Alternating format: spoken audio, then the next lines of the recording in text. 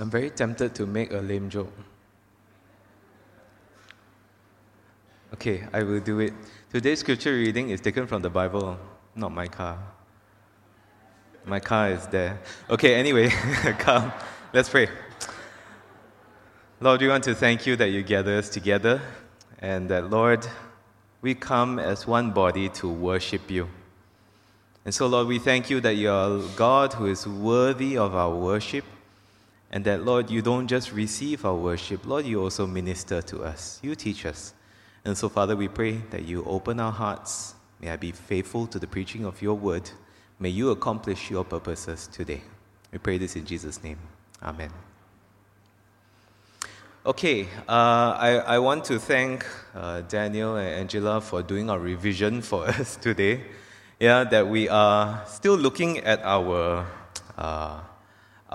track vision for our conference vision for this month of come, follow, and become like Jesus.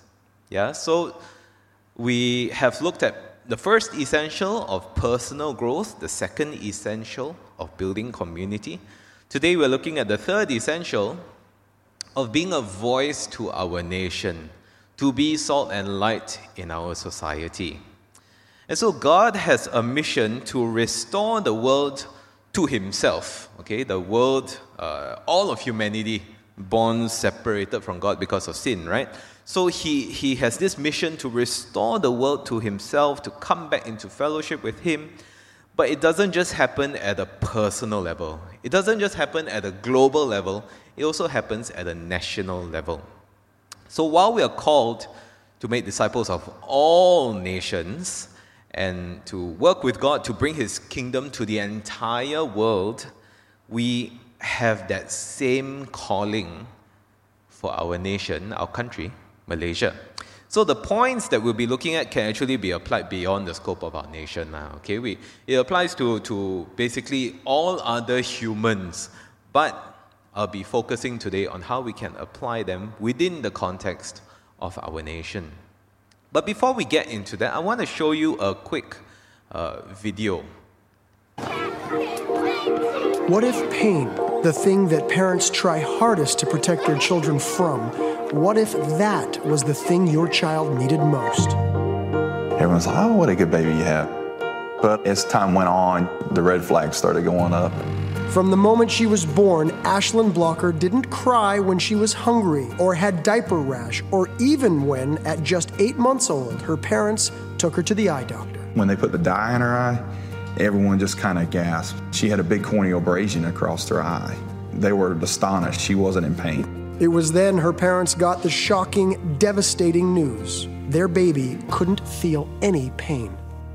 It was scary because, there weren't very many good outcomes that were involved with this condition. People passing away from appendicitis because they didn't have the warning signs, and bone infections. I understand that the toddler years were some of the worst, where she would continue to injure herself. Yeah, the biting, her burning her hands, different things. Tara actually would wrap her hands up with athletic tape. She'd be our little boxer. Photo after photo document injuries that pained her parents, but not their little girl. Yeah, okay, so that little girl is, she suffers from a condition called congenital insensitivity to pain. Okay, also known as CIP, right? Or congenital analgesia. Okay, how many of you have heard of this condition before? A couple, you've watched House MD, right? Okay, so this people with this condition don't know when they are injured or when they are suffering, because they don't feel pain. For some reason, their nervous system, pain receptors, working but not delivering the message to the brain or something like that. Okay, so normally when we feel pain, we pull away from whatever is causing us pain, right? So for example, if you touch a hot kettle, your instinct, even before you think about it and try to decide, should I keep my hand here? Should I move? Your body will do that for you instinctively. Your nerves will yell at you, pain, right? And then you will jerk your hand away. So for people with CIP, congenital insensitivity to pain, They usually don't discover the extent of their injuries until they are very bad because their nervous system isn't working correctly to prevent them from being harmed or from getting the help that they need when they are already harmed. They don't have these pain receptors or whatever, the nervous system is not calling attention to their injuries. Instead, they need to depend on others who care about them to see when they are hurt, to tell them when they are hurt, and to intervene and get them help when they are hurt, or to stop them from doing the thing that is hurting them. Right? So our nation is full of those who quietly suffer things like injustice, things like being unloved, and sometimes they remain quiet for all sorts of reasons. Maybe they are too fearful. Maybe they're not in a position where they feel like they can speak up. Maybe they don't know any better. And so our nation is full of these wounds, people suffering from these wounds.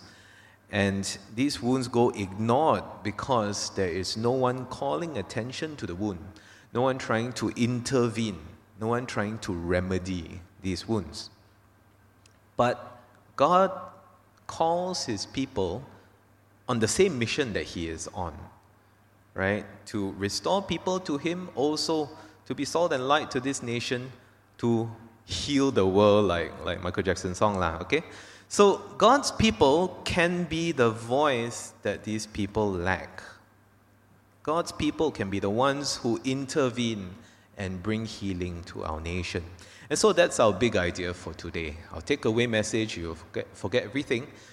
As God's people, we can be a voice to our nation. Okay, very simple. As God's people, we can be a voice to our nation. Now, our scripture text today is taken from the Bible, Micah chapter 6, verse 8. And this is a pretty famous verse. But before we go straight into it, let's do a little bit of background. Micah was a prophet, mainly to the southern kingdom of Judah. Okay, so after King Solomon, the kingdom divided, right? North and south. Northern kingdom Israel, southern kingdom Judah. So Micah preached to the southern kingdom of Judah even before the northern kingdom of Israel fell to Assyria. Okay? So Micah was warning Judah about coming judgment because they were breaking God's covenant. Okay? So remember God's covenant of he will bless, they will be his people if they obey his laws, his commandments. And if they don't obey his laws and commandments, if they go and run after other idols, then they would suffer the curses instead. Right? So Micah was warning Judah, judgment is coming. The covenant has been broken. There were many false prophets. The leaders, the people were dishonest and evil. They were being led astray by some evil kings in Judah. And so there was also much injustice happening during that time.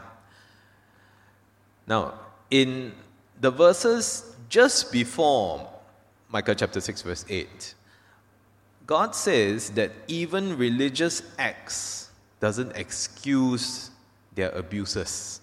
Okay, the fact that they were committing injustice, they were allowing injustice to happen, all their religious things doesn't excuse them. So they're still going to face judgment. So all these burnt offerings, calves a year old, thousands of rams, rivers of olive oil, none of these excuses does away with the injustices that they are perpetrating and allowing to happen. And so while the judgments found in Micah doesn't directly apply to us today, because Jesus has paid the price for our sins. So if we believe in Jesus, he suffers the curse. We don't have to, right? So those judgments don't apply directly to us, but verse 8 still applies to us, okay? And it talks about God's will for his people. And so that extends to us what God wants for his people.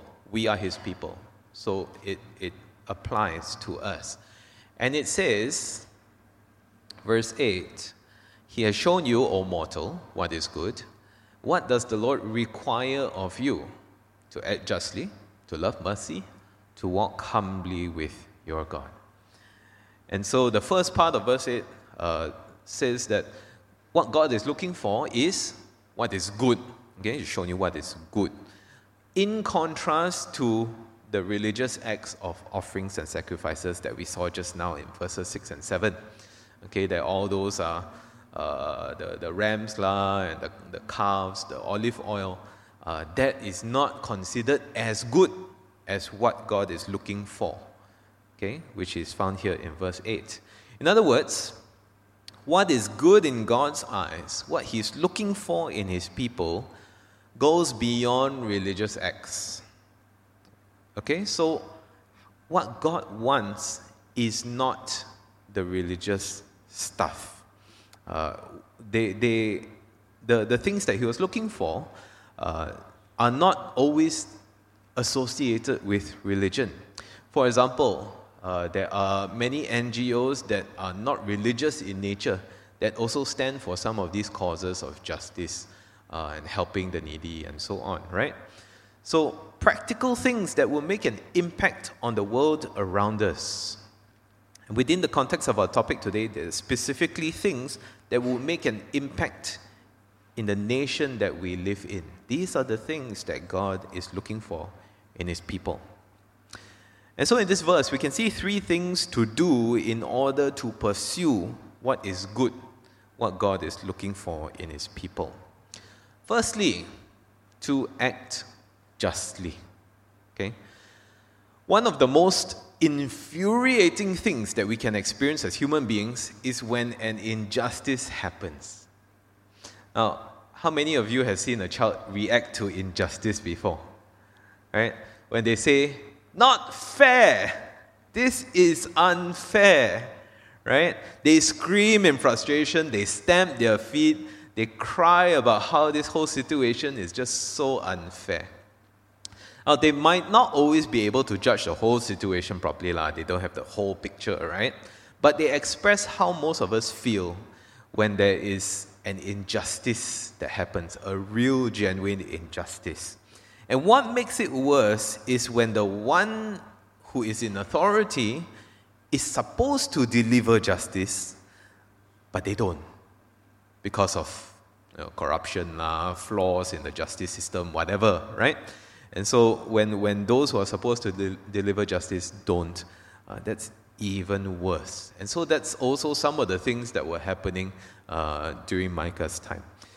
But God is a God of justice. And so that's why, not just in Micah, but many of the other prophets write about how God just betahan. He cannot stand injustice, right? And he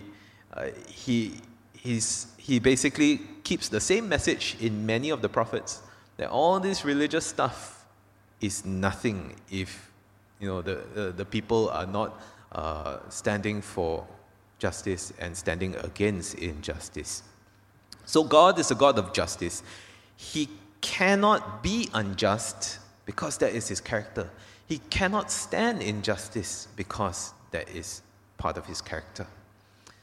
Isaiah says, God loves justice.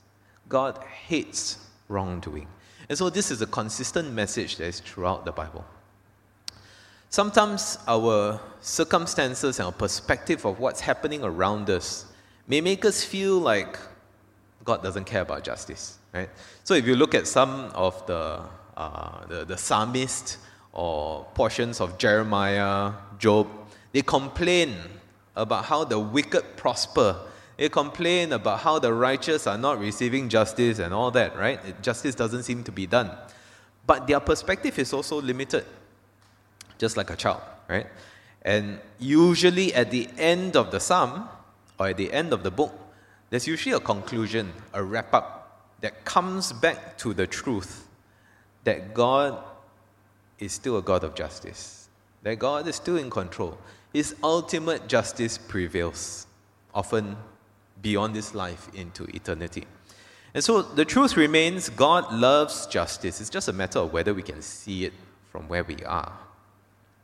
And so because God is concerned about justice and He loves justice, as His children, we too should be concerned about justice in our nation. It's not just a matter of don't commit injustice, right? As God's children, we don't just try to avoid doing things that are wrong. We also have a responsibility to make things right in our nation, to right the wrong. That's why whenever there is some court case that is about injustice, when there is an enforced disappearance that feels like injustice, we speak up about it. We pray about it. We share about it. It burdens us because we have as followers of this God of justice, we are concerned about injustice that happens. So whether it's an unjust law, an unjust system, isolated case of injustice, we should care. Even if it's in our neighborhood, in our school, somebody kena bully, that sort of thing, we should care, even if it doesn't directly affect us. Now, justice is also not just fairness from our perspective. Okay? It is fairness from God's perspective. And in God's eyes, all of humanity have equal worth. All of humanity are deserving of the opportunity to flourish as He created them. And so in God's eyes, when there is inequality among humans, that is a matter of injustice. Tim Keller, in his book Generous Justice, writes, God loves and defends those with the least economic and social power, and so should we. That is what it means to do justice. He's talking about what some people, some scholars call the quartet of the vulnerable. Basically a very consistent group that the Bible mentions often when God is talking about providing and protecting, right? And these are the poor, the foreigner, the orphan, and the widow. So you always hear protect the foreigner, protect the poor, the orphan, the widow, seek justice for them, and all that. That is a consistent message throughout the Bible. Tim Keller further writes, doing justice includes not only the righting of wrongs, but generosity and social concern, especially towards the poor and vulnerable. This kind of life reflects the character of God, that it echoes God's heart. So acting justly includes this idea of social justice, not in the sense of wokeness as we know it today, but social injustice in the sense that those who are facing injustice, true injustice, that there are advocates for them, caring about those whom people usually don't care about. Or as Jesus puts it in Matthew chapter 25, I was hungry, you gave me something to eat. I was thirsty, you gave me something to drink. I was a stranger, you invited me in. I needed clothes, you clothed me. I was sick, you looked after me. I was in prison, you came to visit me. So who do you know in our country who are poor, who are foreigners, who are orphans, who are widows?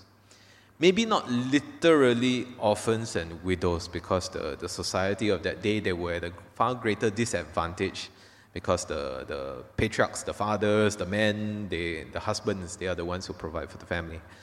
But people who are vulnerable because of their economic or their social status, who do you know? One group of people in this country that definitely falls into this category are migrant workers, refugees, whether legal or illegal. No matter what their motivation for being here, the mere fact that they are foreigners here, especially in a very race-conscious country, that puts them puts the overwhelming majority of them in a position of economic and social vulnerability. And so as a result, many foreign workers, refugees, are often abused, they are overlooked, they are discriminated against, they are treated as second-class citizens by many Malaysians. So if you go to a restaurant, right, and you see a migrant worker, serving, You sometimes listen to how Malaysians speak to them versus how they speak to the local service staff. It's different. Yeah.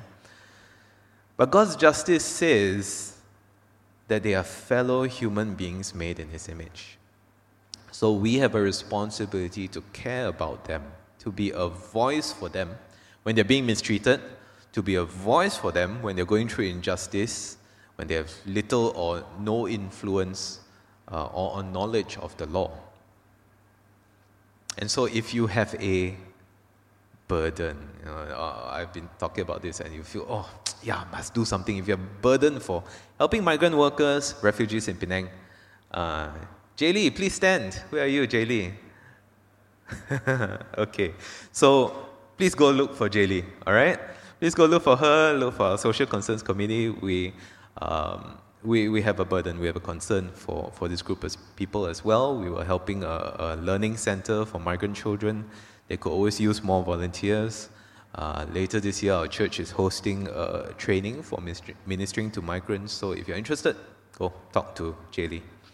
Okay, so migrant workers and refugees, that's just one example of a vulnerable group that needs justice. There are other vulnerable groups that are voiceless for whatever reason. And they don't need to be, dirt poor, they don't need to be homeless or that sort of thing. Sometimes they can just be people who society, estranges because of their personality, because of social disorders, whatever, right? And so there are people who are more vulnerable. We can be a voice for them in this nation. So be concerned for the vulnerable as God is concerned for them. Be the one who calls attention to their pain. Be the one who tries to intervene and help and heal. Now, this concern for others is directly tied to my second point, which is love mercy. So, act justly, love mercy. Second thing to pursue what is good, love mercy. Several things to note about the original Hebrew words in this love mercy. The Hebrew word for love is ahava. Okay, say it with me, ahava. You need to use more phlegm. Ahava. Okay, so this word is an action word. The Hebrew word for love is not feelings-based. So it's quite different from our Western understanding of love. Where, all the romantic feeling, feel so loving. Hebrew word for love is very action-based. Okay? So loving mercy is not just, I feel very merciful. Not just, I have loving feelings for those that I have mercy on. Rather, it is showing love for mercy through action, acting on that love. The word ahava also shares a root with the Hebrew word to give, which is ahav, right? So love is always more about giving than about taking. So that's love. Now, the Hebrew word for mercy is chesed. Say it with me. Chesed. Again, lots of phlegm, chesed. Okay, you may have heard this word before, right? It doesn't have an exact translation in English. Often it's translated as loving kindness or steadfast love, right? The steadfast love of the Lord, right? So that one. There is both the quality of loyalty as well as love in this word chesed. And so God uses it to describe the sort of love that He has for Israel. On top of this chesed being a quality for God, it's also something for us to show other people in community. That we are to love chesed. We are to love mercy for others. Now, the Greek word that is used to translate chesed in the Greek Old Testament is used to describe the sort of mercy shown by the Samaritan who showed mercy to the one who was attacked by robbers. You know the parable of the Good Samaritan, right? Somebody kena mug, and then a few people pass by, and then Samaritan, who is doesn't usually associate with Jews one is the one who stopped and helped. What does this all mean? It means that on top of the generosity we are to show to the needy and the outcasts as part of God's justice, we are also to show mercy, chesed, loving kindness, to those who are in need in our nation. Not because they deserve it, not because they will treat us well in return, but simply because they need it. And so in showing chesed to others, we are being neighbors to them as the Samaritan was. And we are not only showing them a loyal sort of love as fellow countrymen, but more importantly, we are showing a loyal sort of love to God by loving them. As 1 John chapter 4, verse 7 and 8 says, "Let us love one another, for love comes from God. Everyone who loves has been born of God and knows God. Whoever does not love does not know God, because God is love." And so those who know God loves others. That is part and parcel of their identity. And so as Malaysians, we tend to be pretty good at being kind towards people who are like us. We can be very generous. We can be very kind to people in our families. Very protective. Really want to provide the best. We can be very kind to people in our church. We can be very kind to people in our neighborhood if we know them long enough, right? All the jikeyan, the people who belong to you, the people who are part of you, we are pretty good at loving them.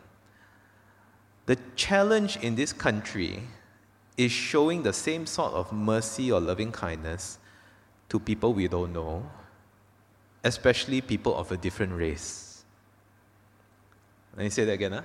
The challenge in this country is showing the same sort of mercy and loving kindness to people we don't know or people of a different race. So just do the Good Samaritan test on yourself.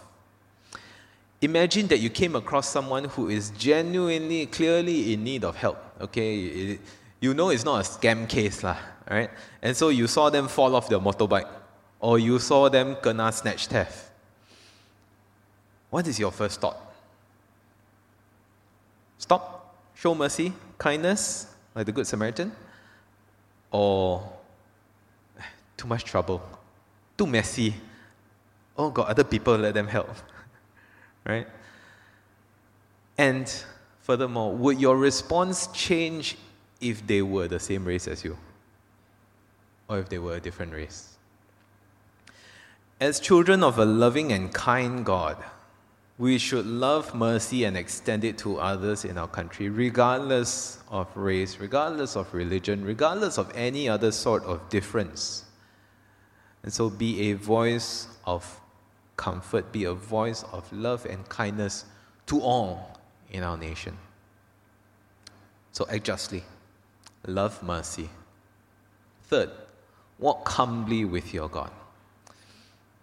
Hebrew word for humbly means to have an attitude of a servant.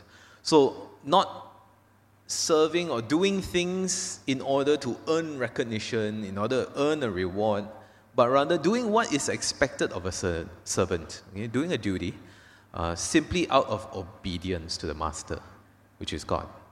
So what does it mean to walk humbly with your God in Malaysia? It means live a life of obedience to God as a citizen in this country, not just because there's something in it for you. You see, it is no accident that you are a citizen of this country. We do have the free will to choose where to study, where to work, where to migrate to.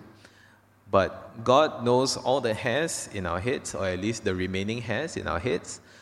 He knows where, He knows when we will be born as a consequence of the choices of our parents and our grandparents and our great-grandparents. And whether those choices were good or bad choices, God knew very well which country we're going to be born into. He knew very well which hospital we're going to be born into. Just like how he knew where would Isaac, Jacob, and the rest of Israel be born into as a result of Abraham's choice to obey him in the first place. So our citizenship is no accident. If we believe that God is our creator, if we believe that he is the one who formed us, and he is responsible for us coming into existence wherever we are, our citizenship is no accident. We are born into our country for God's purposes, and we have a responsibility to live as citizens according to God's purposes for us and this nation. The Bible does not say only about, focus on your relationship to God. Don't care about what's happening around you. Many parts of the Bible talk about being submissive to the governing authorities, praying for peace in your land, right? Having that concern for the people around you that make up your nation. So we have a God-given responsibility to live as godly citizens, not just in God's kingdom, but also in this nation. Now, does this mean that God can't direct us to other countries to become PR, to become citizen there? Definitely not, right? But the question is, seeing as how something so completely out of your control as being born, that's the one thing you cannot control, being born, right? You have zero agency over being born. Seeing as how that one thing made you a citizen of this nation, are you absolutely sure that God is calling you elsewhere? Are you absolutely sure that God is calling your children elsewhere? Or is it what you want? Because Malaysia seems to be going from bad to worse.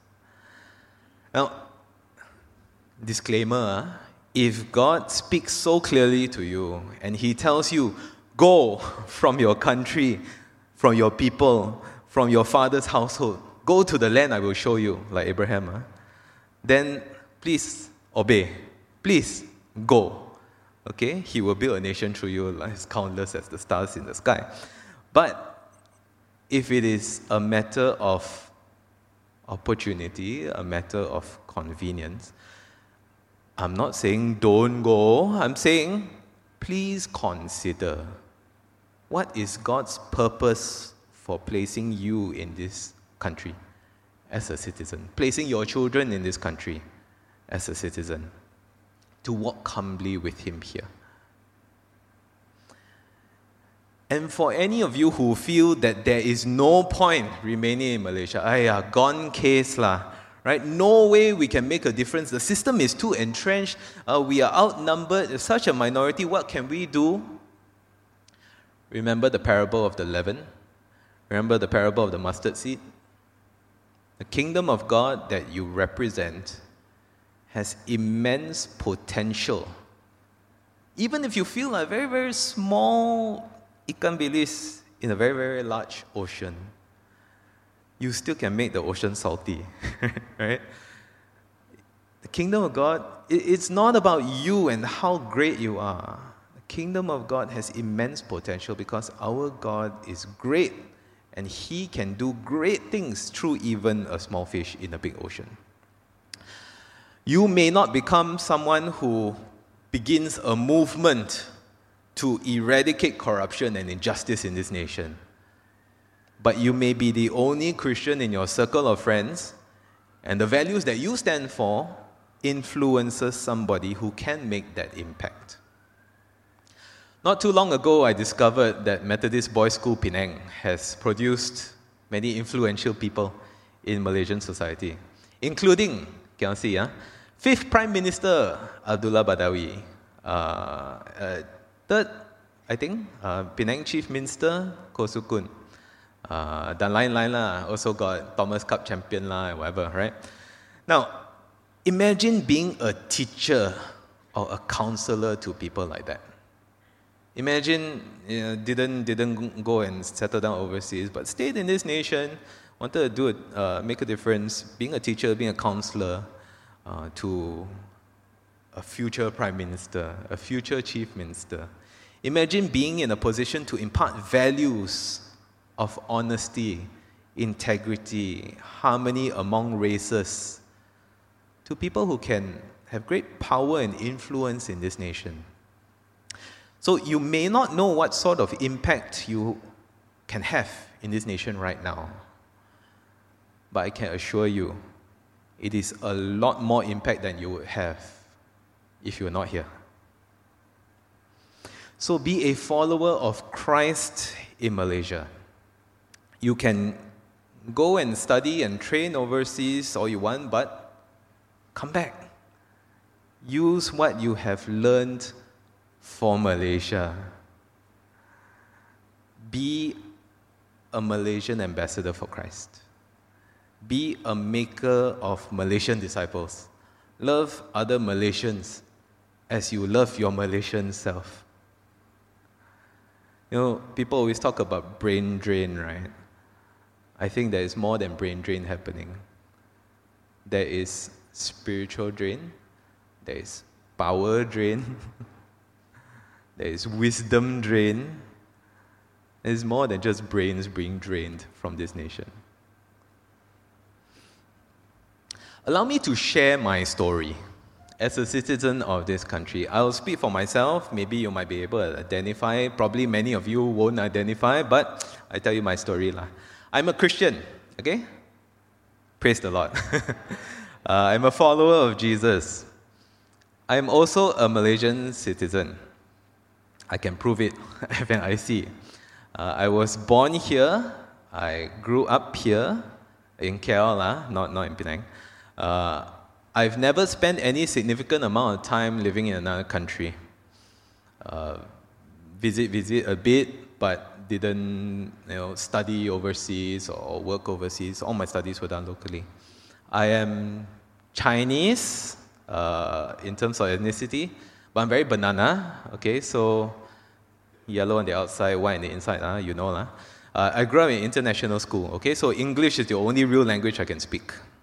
And I have a lot of Western cultural influences. Up to about 15 years ago, which is over half of my life, so you can calculate my age. Up to about 15 years ago, I had almost zero national consciousness. Meaning, I didn't know anything about my country. I just knew that I am living in a place called Malaysia. I lived in this country, I abided by its laws, but other than struggling to survive in a country where I can hardly speak the official language, I wouldn't give a second thought about the nation other than what immediately affects me. So petrol price goes up, ayo, this country. Road closed, causing traffic jam, ayo, this country. Policeman fishing for a bribe because he stopped me for talking on the handphone, while driving. Ayo, this country, somehow all driving related. Anyway, I didn't care about the Prime Minister. Who is the Prime Minister? I didn't care about what laws and policies were being formed. I didn't care who were being affected by these laws and policies. I definitely was not registered to vote. In fact, I distinctly remember my father scolding me in the car one day because I had political apathy. I said, I don't care about politics. I don't want to get involved in any of this political stuff. Ask me to register to vote. I don't know anyone. I don't care, right? And he rebuked me. He forced me to go to the post office to register, even though I didn't want to, in time for the 12th January elections. So again, you can calculate my age. I went along with it, but not because I wanted to. I only cared about myself, I only cared about my family, my friends, my church. That's about it. 15 years later, I confess I still struggle to keep track of who is the minister of what, who is the state assemblyman of where. All the names sound very similar to me. My poor command of the BM language still puts me at a disadvantage of staying on top of what's going on in our nation. But I can no longer say that I don't care about my country. What made the difference for me? I became convinced that my attitude of not caring about what happened beyond my immediate circle of family and friends and church, that meant that I could not truly obey the Great Commission to make disciples of all nations, not just the people that I hang out with. I became convinced I could not truly love my neighbor. I could not truly be salt and light of this world because my fellow countrymen are my neighbors. My country is part of this world that I need to be salt and light in. And so part of walking with God meant that I had a responsibility to be a voice to this nation. Even if I'm at such a disadvantage, I didn't feel like it, I had a responsibility. Not just for going for things like birthday rally or vote at the general election, but also in things like abiding by the laws of this nation, keeping the land clean. See litter, pick up. Don't contribute to the litter. Don't contribute to racism, which is so toxic in this nation. And of course, praying for the nation, being concerned about, being interested in, and bringing it to God in prayer. So in conclusion, friends, that's my story. What's your story? As God's people, what should be our areas of primary concern for our nation? May I propose that primary concern in our nation should be about justice and righteousness, which is tied to merciful kindness, especially to those in need, and especially not forgetting the salvation of unbelievers through our witness as Malaysians. Now notice I didn't say anything about praying for prosperity or safety. Does this mean that we don't pray for or try to fight for things like success and prosperity in our nation, our economy? I would liken this to praying and striving for success and prosperity for ourselves or our loved ones. That is not sinful, it's not bad, it's not wrong, but it should also not be our only or primary concern. So I would propose that we don't take a prayer of Jabez approach to the nation. Right? That we don't only seek, this is good, this is prosperous, and that's all we want. But that our primary concern should be justice and righteousness. Our primary concern should be being merciful and kind and bringing this nation to the Lord. In other words, we should not be pursuing what we consider is good for our nation at the expense of neglecting what God considers to be good for our nation. So friends, what sort of voice would you be for this nation? Complaining voice? Destructive voice? Silent voice? Or a voice of compassion? A voice of justice? A voice of God's love? May we be both citizens of heaven and responsible citizens of our nation, Malaysia. And so I'd like you to know that as God's people, we can be a voice to our nation. Even the smallest voice can make a difference. For those who suffer in silence, even the smallest voice makes a difference. I'd like you to be a disciple and disciple maker in Malaysia. God placed you and your children here for a reason. Stay and find out that reason. And do act justly, love mercy, walk humbly with your God. This is the good that God is looking for in His people. Let's pray.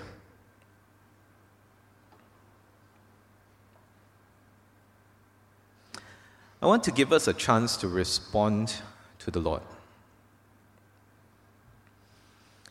If you feel that you need to repent of something, maybe some form of racism, maybe tidak apa attitude, maybe a desire to seek greener pastures elsewhere without seeking the Lord first. If you feel you need to repent, will you do so now? Would you tell the Lord, Lord, I'm sorry? Would you tell Him that you want to seek first His kingdom and His righteousness? That you want His will to be done, not yours?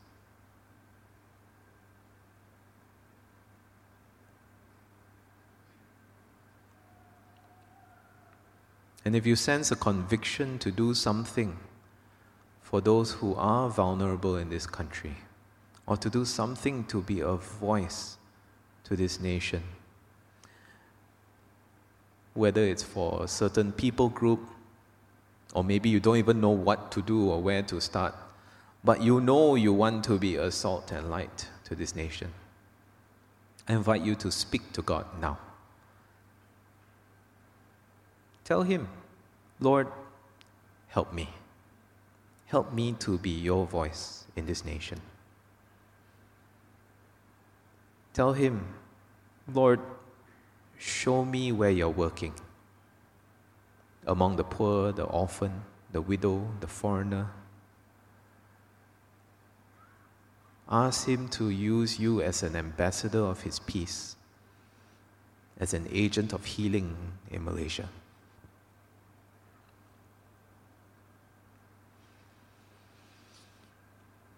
Lord, I bring my brothers and sisters before you, even myself. And Lord, we seek your forgiveness when we have ignored how you're working in Malaysia, when we've cared more about what we want and not what you want, when we've turned a blind eye and a deaf ear to all whom you care about in this land, even those who don't know you. Lord, forgive us. Lord, we know that you love all in this nation, especially those who don't know you, that, Lord, you seek to bring them back to you. And you love them as much as you love us. For Jesus died for them, just as He died for us. And so, Lord, will you give us your heart for this land? Will you give us your heart for this people? Lord, fill us with compassion, fill us with courage, fill us with your loving kindness as we seek to do what is good in your eyes, in acting justly, in loving mercy, and in walking humbly with you. We pray this in the name of Jesus, our Lord of all nations. Amen.